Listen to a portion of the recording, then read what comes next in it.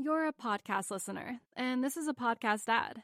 Reach great listeners like yourself with podcast advertising from Libsyn Ads. Choose from hundreds of top podcasts offering host endorsements, or run a reproduced ad like this one across thousands of shows to reach your target audience with Libsyn Ads. Go to libsynads.com now. That's LIBSYN ads.com.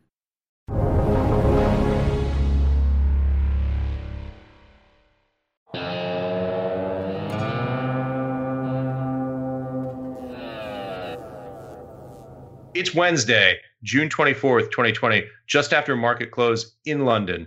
This is the Real Vision Daily Briefing. I'm Ash Bennington from New York, joined shortly by Roger Hurst from the UK. But first, Nick Correa with today's stories. Thanks, Ash. Today, the International Monetary Fund had downgraded its global GDP projections for this year, as well as its growth projections for the next year. In April, the IMF projected a 3% contraction in the global economy for 2020, but now they've updated it to a 4.9% contraction. This indicates that they're expecting an even deeper recession than they had originally predicted. Also in April, the IMF projected that the global growth would be 5.8%.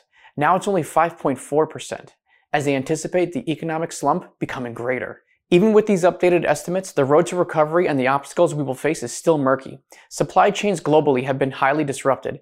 Demand may continue to lag and even dip going forward, and businesses are still packing on debt to weather the rough months ahead. Looking at credit default swaps, or CDS markets, can help us get a pulse on the health of corporate bonds from another angle. The two main CDS indices in the US experienced major volatility in late March, when the investment grade index spiked to just under 150 bips. It now hovers around 75 bips, implying an expected default rate of 0.75%.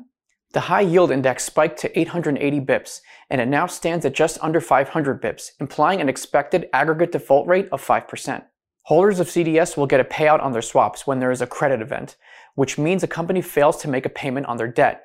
So far this year, 9 credit events have happened when only 4 happened last year and 3 the year prior. These credit events included Neiman Marcus and Hertz. So as the risk of insolvency grows in the light of current circumstances with Corona, the more likely these credit events will happen. As companies become more and more indebted to finance their operations, this also increases their risk. It's not just junk rated that would be poised for credit events. Wirecard less than a week ago was judged to be investment grade. We know that the world is moving swiftly to reopen in order to minimize the impact on the economy. Staying open for business when the virus started spreading earlier this year wasn't cheap. Now, even more businesses who are aiming to reopen or are currently reopening are finding that the cost is burning a hole in their pockets. For example, Walmart has spent around $900 million by April 30th for COVID-related expenses, which include PPE, expanded sick leave, and bonuses for their employees. Target said they expect to spend more than $1 billion on worker-related expenses for wages, paid leave, and PPE this year. T-Mobile also spent $117 million on COVID-related expenses.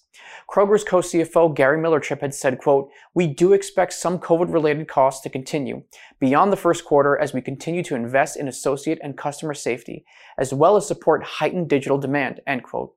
Kroger has spent $830 million in the quarter, which ended May 23rd, on increased pay, enhanced benefits, PPE, as well as COVID-19 testing to associates based on symptoms and medical needs. And of course, big retailers and corporations won't be the only ones trying to pay for the costs of keeping their workers safe and their environment safe for customers. For cash-strapped businesses hanging on by a thread, it's no surprise that many businesses are found to be in violation of the safety guidelines put out by local governments. It's not only the increased movement of people that is encouraging the spread of the virus, it is the massive cost that inhibits businesses from keeping a clean and safe environment. And now I'll send it over to Ash and Roger.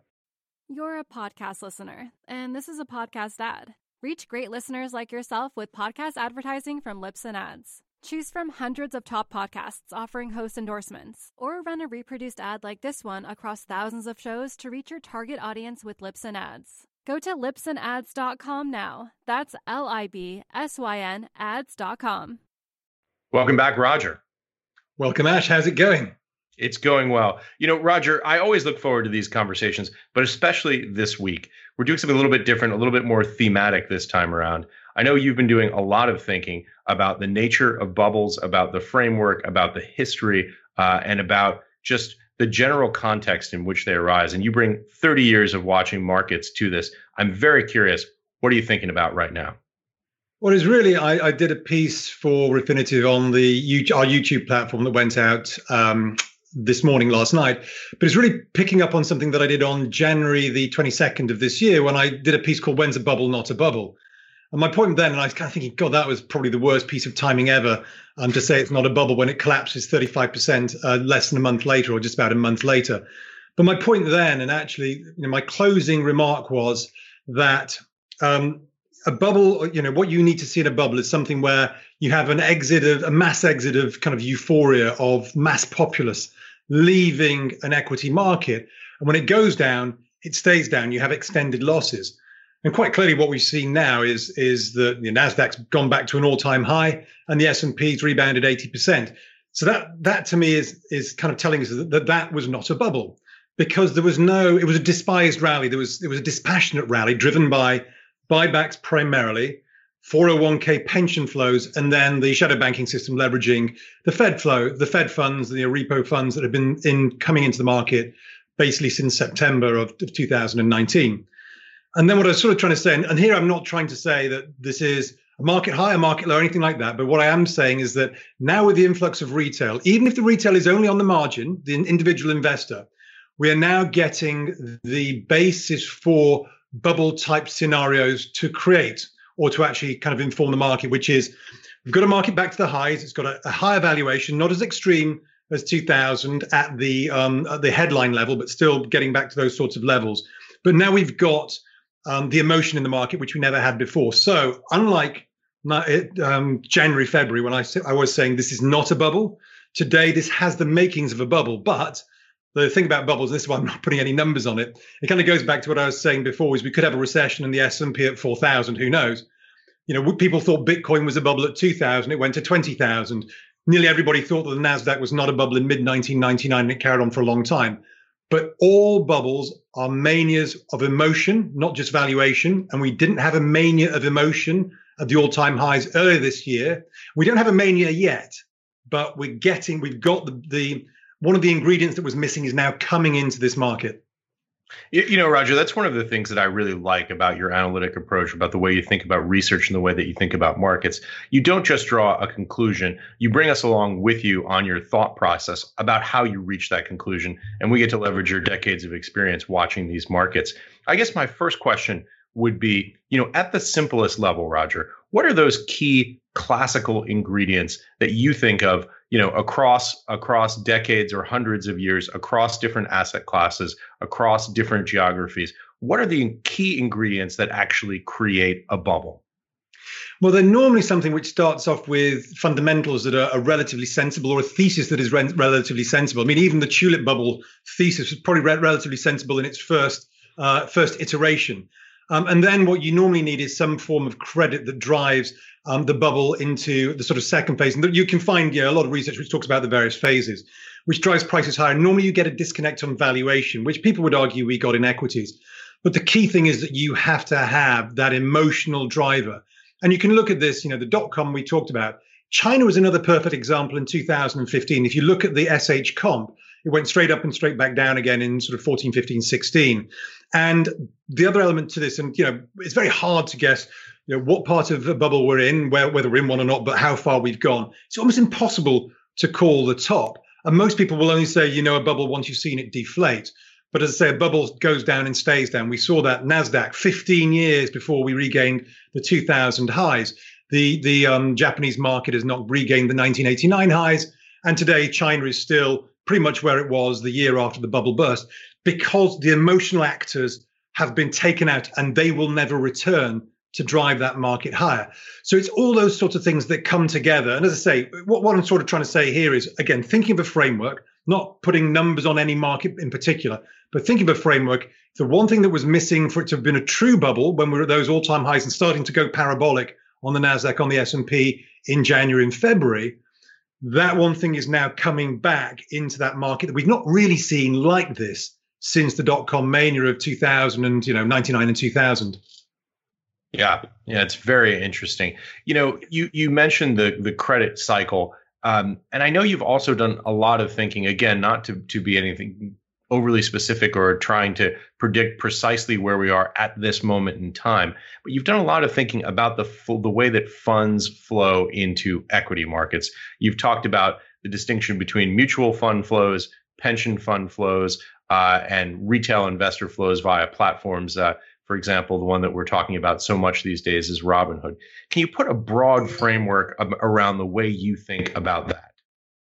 Yes, I think the key element here is that the market for the last 10 years has been driven by flows, not fundamentals, certainly in the last 5 years. And this is something I was actually writing about back in Deutsche Bank days in 2016-17, just before I joined Real Vision. And it's something I then wrote about extensively for Think Tank, which was the written publication that we used to put out. And I think it was last year where, on some estimates, the total mass, as it were, the total volume of passive funds finally overtook those of active funds. So passive became more dominant than active in terms of absolute fund levels. But the flows into passives and the flows driving those passives have been bigger than the actives, or at least there have been positive flows rather than negative flows for actives for quite some time. So the flow of funds in terms of those were being driven by the passive, the algos. The other element to all of this, obviously, was the share buybacks from the corporates. And if you look, there's a lot of famous charts which basically say that the net buyer of the US market, when you take everything on board, was almost entirely the corporates. Because what you're actually seeing on the fund flows is whilst the active was going down and the passive was going up, it was a relatively they netted off against each other. And now what we're starting to see is one new marginal player which is coming in. What we've seen, when we think about this, the new marginal player is not massive, but they are. What really matters in some ways is how aggressive they are. When there's normally a buyer and a seller for every transaction, it's who's the most aggressive in that. And what we're seeing today is we're seeing a new entrant. You can see it in some of the volumes. When you look at Hertz, Chesapeake, you can look at Jets, the ETF on airlines. No volumes, so to speak, before March. After March, volumes that have gone through the roof from these new entrants. But also what's been playing in this as well is that, and you can see this in the SEC filings by Robinhood, is that of all their flows, you should be able to choose where you direct them, but 100% of their flows were non-directed. They go to basically the shadow banks, which are the high frequency traders. So what are they doing with this flow? Well, they're using that information. The flow comes in. They don't buy it. They buy it. It's kind of not given away for free. So they're buying the information. So that's probably given a little bit of a supercharge onto these flows as well. But I think the main thing here is that if corporate buybacks have dropped off, 50% some people think, although the tech guys are still doing quite a lot. If the 401ks at the margin have dropped out, I think the biggest plays that have been coming into the market have been the retail flows to one extent, and also the re-leveraging of the shadow banking system fueled by the Fed, who basically backstopped those guys on the 23rd of March when they said QE infinity, here we come. Yeah, I know another thing that you've been talking about in relation to this market is not just the Fed expanding the balance sheet, but also what's, I guess, called formally moral suasion. And you talk about it as verbal support for a market, which is another component.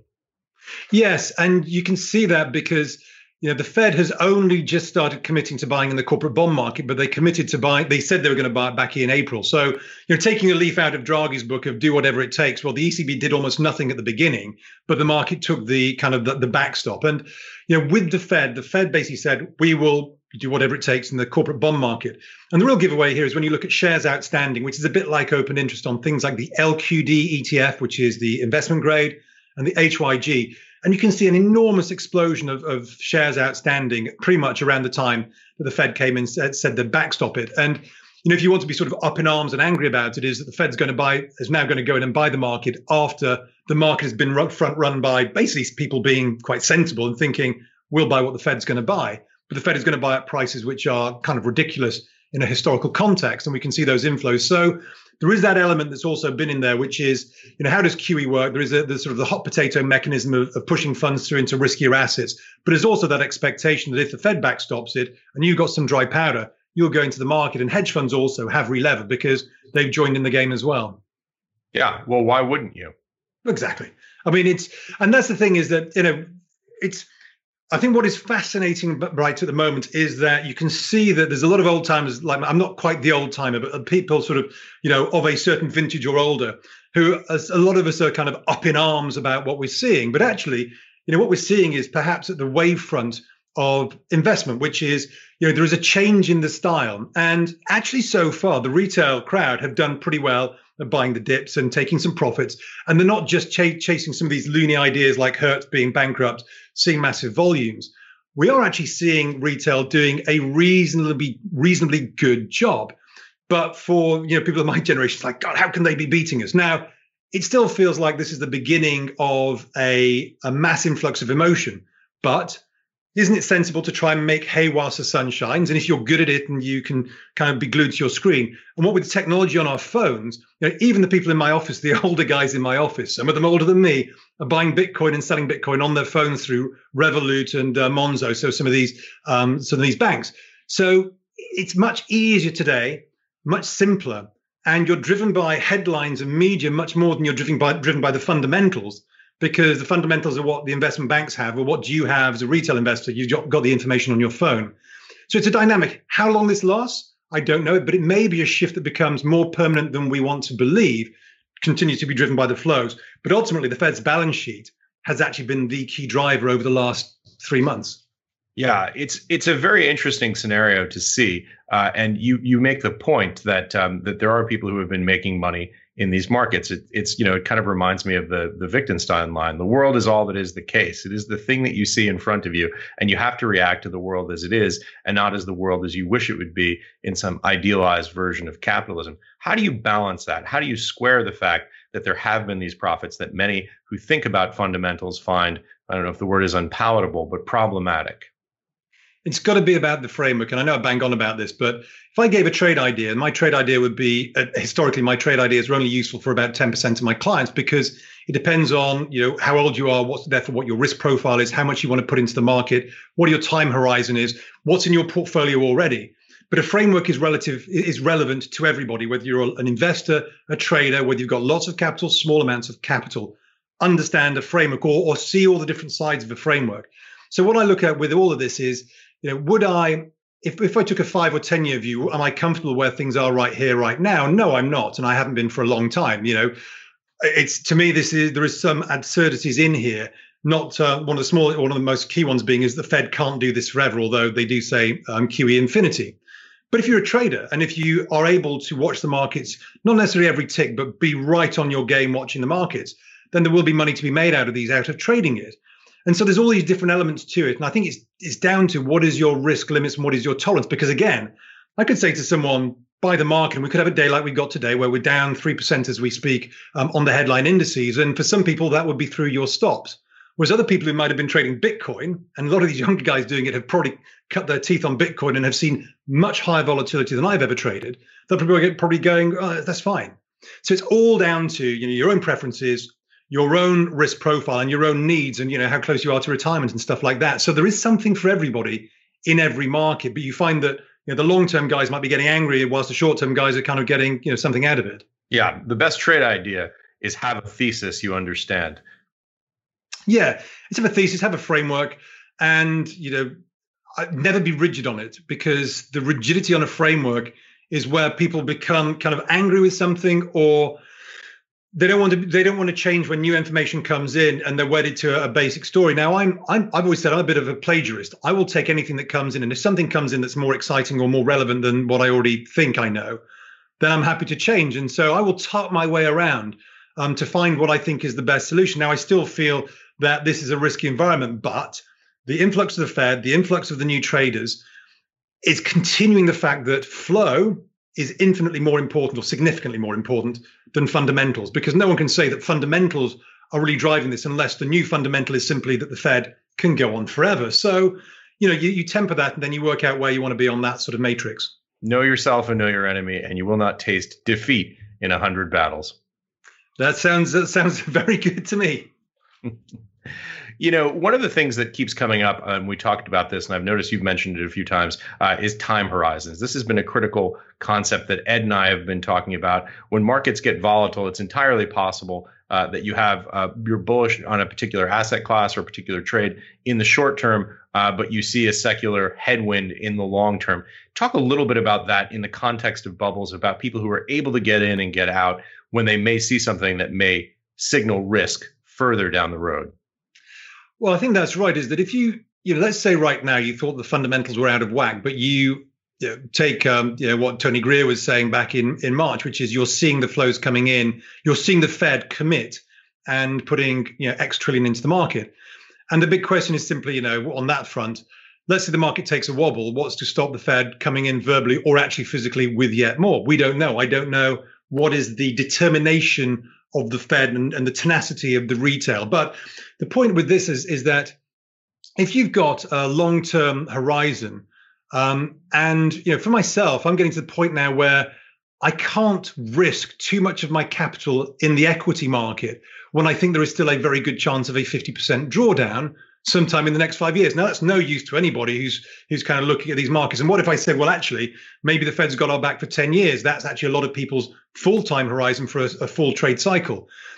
So you've got to be prepared for that. Now, for me, it's a case of I'm still only 30% in equities. I'm still the propensity to think I'm going to lighten that up rather than add to it. But I might have to change my view.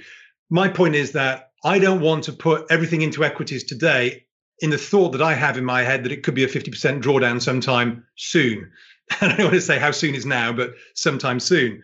But if you're a trader, you can't going, okay, well, my trading view might be today, it might be the next week, but we still got 35 vol on the VIX, which is telling you're going to have some nice swings like we had today, like we had 2 weeks ago, where you could make, what is the return for a pension fund? It's 7%. Well, you could make 7% in a couple of days with these sorts of levels of volatility. So it's a completely different mindset. And it's kind of each to their own, depending on how much you want to stare at your screens in the market. And these are different views, they can stand together and they aren't necessarily contradictory, but you will see the contradictions and the aggression, particularly on social media at the moment, of these two sides as they kind of go at each other. Yeah, and that's why it's, again, so important to understand the framework. Yeah, framework is everything. Trade ideas, useful if you've got the right position on in the first place or don't have the position on. But framework, to me, you've got to have a framework around which you can then work out your risk parameters and limits. Yeah. To talk a little bit more specifically to these markets, I know you've been looking specifically at two main U.S. equity indices, the S&P 500 and the NASDAQ. What are your thoughts about where we are in both of those indexes now?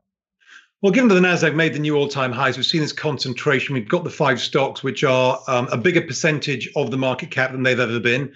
And there's obviously the argument, which is a fair argument, that this whole scenario that we've seen has created the concentration and the acceleration into effectively a few stocks. It actually makes, because of that, it actually makes it harder for the NASDAQ to kind of really go back down to aggressive lows, unless we get that point where there is capital destruction across the real economy over the next few months, few years. The S&P is a little bit more of a difficult one because it's probably being held up by those same stocks, not to the same level, but it went through all the big resistance levels where I expected it to start running out of steam. 62% retracement, it's now 80%. I think there's still a bit of a gap that it can still fill. So there's those risks out there. But the way I look at it is you've basically got to watch and wait. For myself, I've got to make a decision as to whether I think it is the concept of S&P 4000 in a potential economic slowdown or recession. Or is it that we do run out of steam? It just went a little bit further than we thought. And for me, this whole framework, the way I look at this flow rather than fundamental based framework that we've been in for 5 years, but just went on to steroids recently, is that the higher that these equity markets go, particularly in the US, the worse will be future economic growth. It's effectively what we've seen for the last 10 years, but it's gone on steroids because the more capital, the more money that is put into non-productive assets such as equities, which are beyond fundamentals, that's diverting capital from productive causes in the real economy itself. And so the big risk potential is that if people have taken their furlough checks and put it into the equity market. Remember, the problem with the equity market is it's always easy to get in, but it's often very, very hard to get out. It's why it's a panic on the way down, as my God, get me out. On the way up, it's a mania, which has a sort of sensibility of, well, actually, it's sort of could be bad, but it's kind of something we can go with. But getting out is always hard, and you always get wealth destruction. There's not that many people who get out compared to those who get stuck in. So for me, something I've been talking about on some of my weekly shows is that the higher that the equity markets go, the more worried I am about the long-term growth, because it's showing us that the capital is being diverted yet again. And so the argument that the velocity of money could be lower in the future increases the higher the equity market goes today during the throes of a recession being driven by flow, basically. It's so interesting. Whenever I ask you about equity indexes, I can be certain that the words retracement are going to follow in short order, maybe within the first 60 seconds. These, of course, are Fibonacci retracements. Can you talk a little bit about the connection to Fibonacci retracements with bubbles and your thesis about that on the technical side, as well as on the psychological side? Well, on the with a bubble, I mean, Fibonacci's are blown out of the water normally because you're making new all-time highs. And actually what most people talk about is a parabolic move. So the Fibonacci retracements were the ones where once you get a bounce in place, and, we talked about this, and, people sort of said, oh, you didn't call a bounce. It's not, I never called a bottom or anything like that, but it's once there was a bounce in place, these were the levels to look at. We've blown through all of those, including on the Russell, which is the big macro play. So everything has gone way beyond anything that I would have expected. But if we go into bubble territory, we need to see things like what happened in the NASDAQ, which is you go to a new all-time high, and then you start going into this sort of feverish move higher, a mania phase where we clearly break not just from, we break with fundamentals, then we break again with fundamentals. And the Fibonacci's don't really matter. You can still start putting them on there, but I always prefer them as retracement levels. But for breakout levels, it kind of, it's that sort of thing. We don't really know. You've got to take a view on, have we got overly excitable about the market yet? My feeling is no, we haven't, because there's probably more naysayers than there are the excitable players who've come into it. But one thing that I thought was fascinating is that we saw recently that small trader positions, call positions, were 10-to-1 ratio. That beats the previous all-time high of 5-to-1, which was in February. So these guys were playing even before COVID struck. But that February level was already 2.5 times higher than the previous 20-year level of all-time highs, including the dot-com bubble. Now, it might be a good thing that these guys are looking at optionality, but at the same time, you can start to see those sort of things are the emotion that comes in that you need to see if you have a bubble. So can we second-guess emotions in a bubble? It's very, very hard. When I say a bubble, people will go, well, we're not at the top. It's a bubble potentially in the making because we have the new ingredient that we didn't have before. But where it goes to, I have no idea. Right. So what you're saying essentially is once you've had a breakout above a previous top, you don't really do much in the way of looking back from the previous low from a Fibonacci perspective, because the predictive power of it is basically driven by emotion at that point and not connected to those levels in a technical range any longer. Yeah, I mean, normally what you'll do is you try and put on something like a long-term trend line. You might even put it on a log scale as well, because even at the beginning of this year, although it looked like we're going parabolic on a log scale, actually the S&P was doing something relatively normal within the long-term trend. What you want to see is things which are going beyond the norm. So, big moves in absolute index points, which is what we're getting. We're actually relatively small or quite normal in percentage terms. You need those to really start picking up in percentage terms, where you can kind of go, God, if it was overvalued last week, this week, because it's gone up another 10%, is ridiculously overvalued. We're not at that stage yet, but those are the sort of things that you need to think about as a potential if we get yet more and more influx of retail and the Fed continues to backstop. Now, right here, right now, the Fed has actually started to reduce its balance sheet expansion. I think we actually had a week where it reduced its balance sheet as well. And we've seen a 5% move down, now 3% move down as that balance sheet rolls over. Maybe the thing to do is just watch the balance sheet, but that's a bit of a rear view mirror trade, unfortunately. Yeah, this is so interesting to me, because what I hear you saying is different market regime, different toolkit in terms of the philosophy or tools that you apply to analyzing the way markets are moving. Yeah, I mean, I've had some frameworks where I've thought I've understood it. And I had a framework, you can look at, as I say, the stuff that I wrote and presented last 6 months pre-COVID was all about why I thought the S&P, why markets would actually do okay towards the end of the year, even though the macro looked pretty poor, because of this flow-based model driven by the Fed, particularly in the US and so on and so forth. And what I think a lot of people, when things blew up, I was thinking, can the Fed really do more than the damage that's been done by COVID? And actually, yes, they did more. But it also, I think, was given that extra impetus on the margin by the influx of the retail. So I've got to get my head around that. And I remember it's one of those things that Stan Druckenmiller said on our interview we did a couple of years ago, where it was one of those just throwaway comments, but he just basically said, I've put a little bit of money with some of these kind of rules-based funds just to see if I can work out what they're doing and how they're doing it so I can understand that. It's kind of where I feel right now is I don't really understand it. I don't really understand the mentality of, I don't really understand how they drive the market. So I'm going to watch it, and I'm kind of reading as much as I can and watching as much as I can and seeing if I can glean anything. But it might be that I just go, you know what? It's just the Fed's balance sheet. That's the thing that we need to care about. I don't know yet, but just the trajectory of the S&P and the trajectory of the balance sheet are still very close at the moment from those lows. This also is really interesting to me. So a question I want to ask is, when you don't understand, when you feel that the regime may be shifting, we may be going from a period of one set of drivers to another, what do you do and how do you think about broadly what's happening?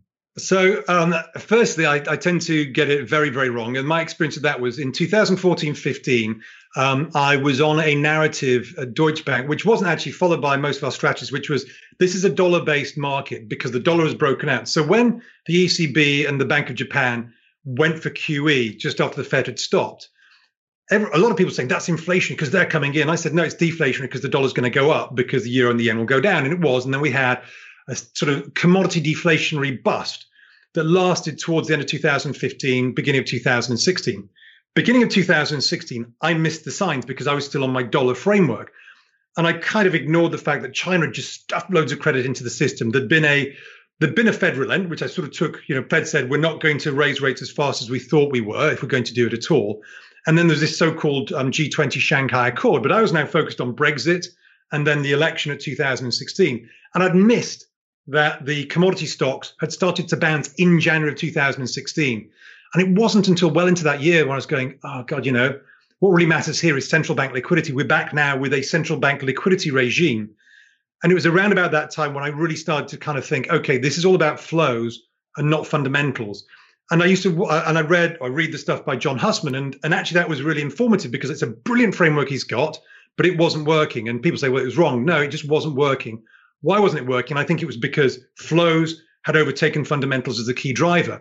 But it probably took me most of 2016 to really work out what this new regime was. And through 2017, I was comfortable. It was corporate buybacks. It was boring. It was safe. But within all of this, you do have these liquidity pockets like we had beginning of 2018, end of 2018, and then beginning of this year. It's the big battle for me is I thought that this one, like a lot of us did, would turn into something that you couldn't save with yet more liquidity because we'd be broken. But maybe there just wasn't enough emotion in the market. I should have stuck with my guns from January, but I actually felt that the damage from the economy was worse. So again, my framework there was imbued by my historical sense of fundamentals, despite the fact that I thought I was now driven by flows. Well, flows was more important than fundamentals again.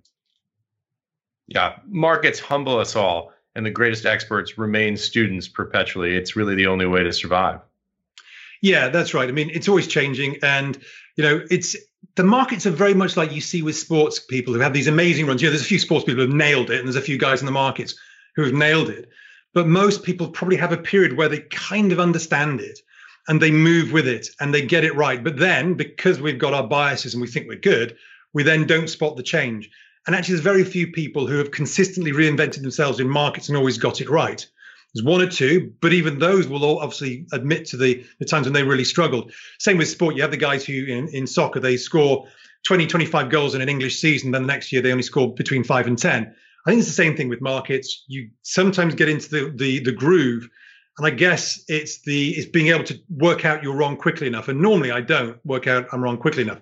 The markets told me I was wrong quickly enough this time because of the insane volatility. But that's kind of, where it really comes from. Yeah, that's both a humbling and very hopeful and optimistic sentiment.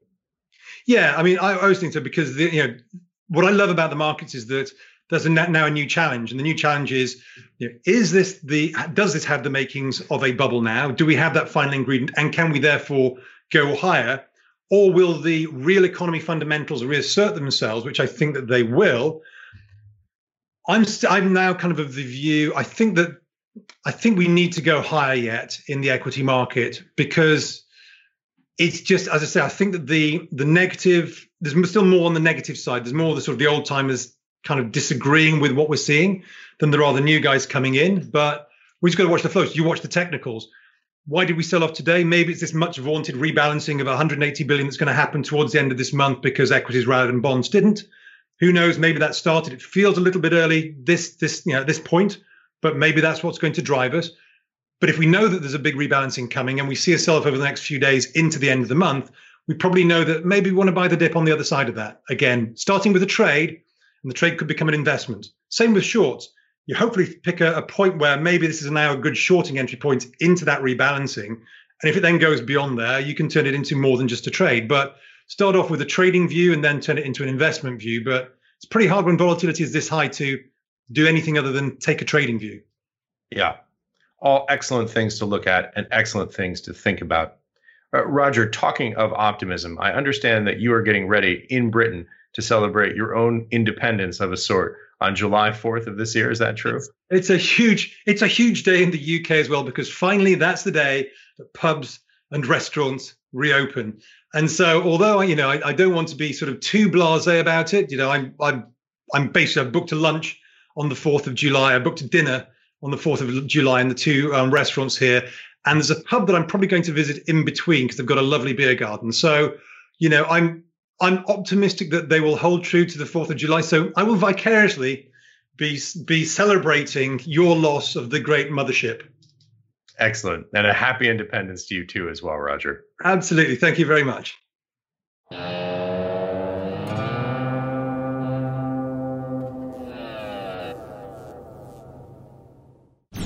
Jane is a dog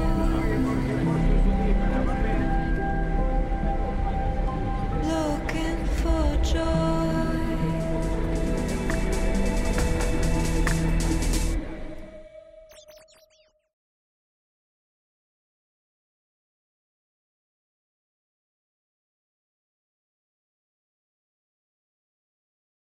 You're a podcast listener, and this is a podcast ad. Reach great listeners like yourself with podcast advertising from Libsyn Ads. Choose from hundreds of top podcasts offering host endorsements, or run a reproduced ad like this one across thousands of shows to reach your target audience with Libsyn Ads. Go to libsynads.com now. That's LIBSYN ads.com.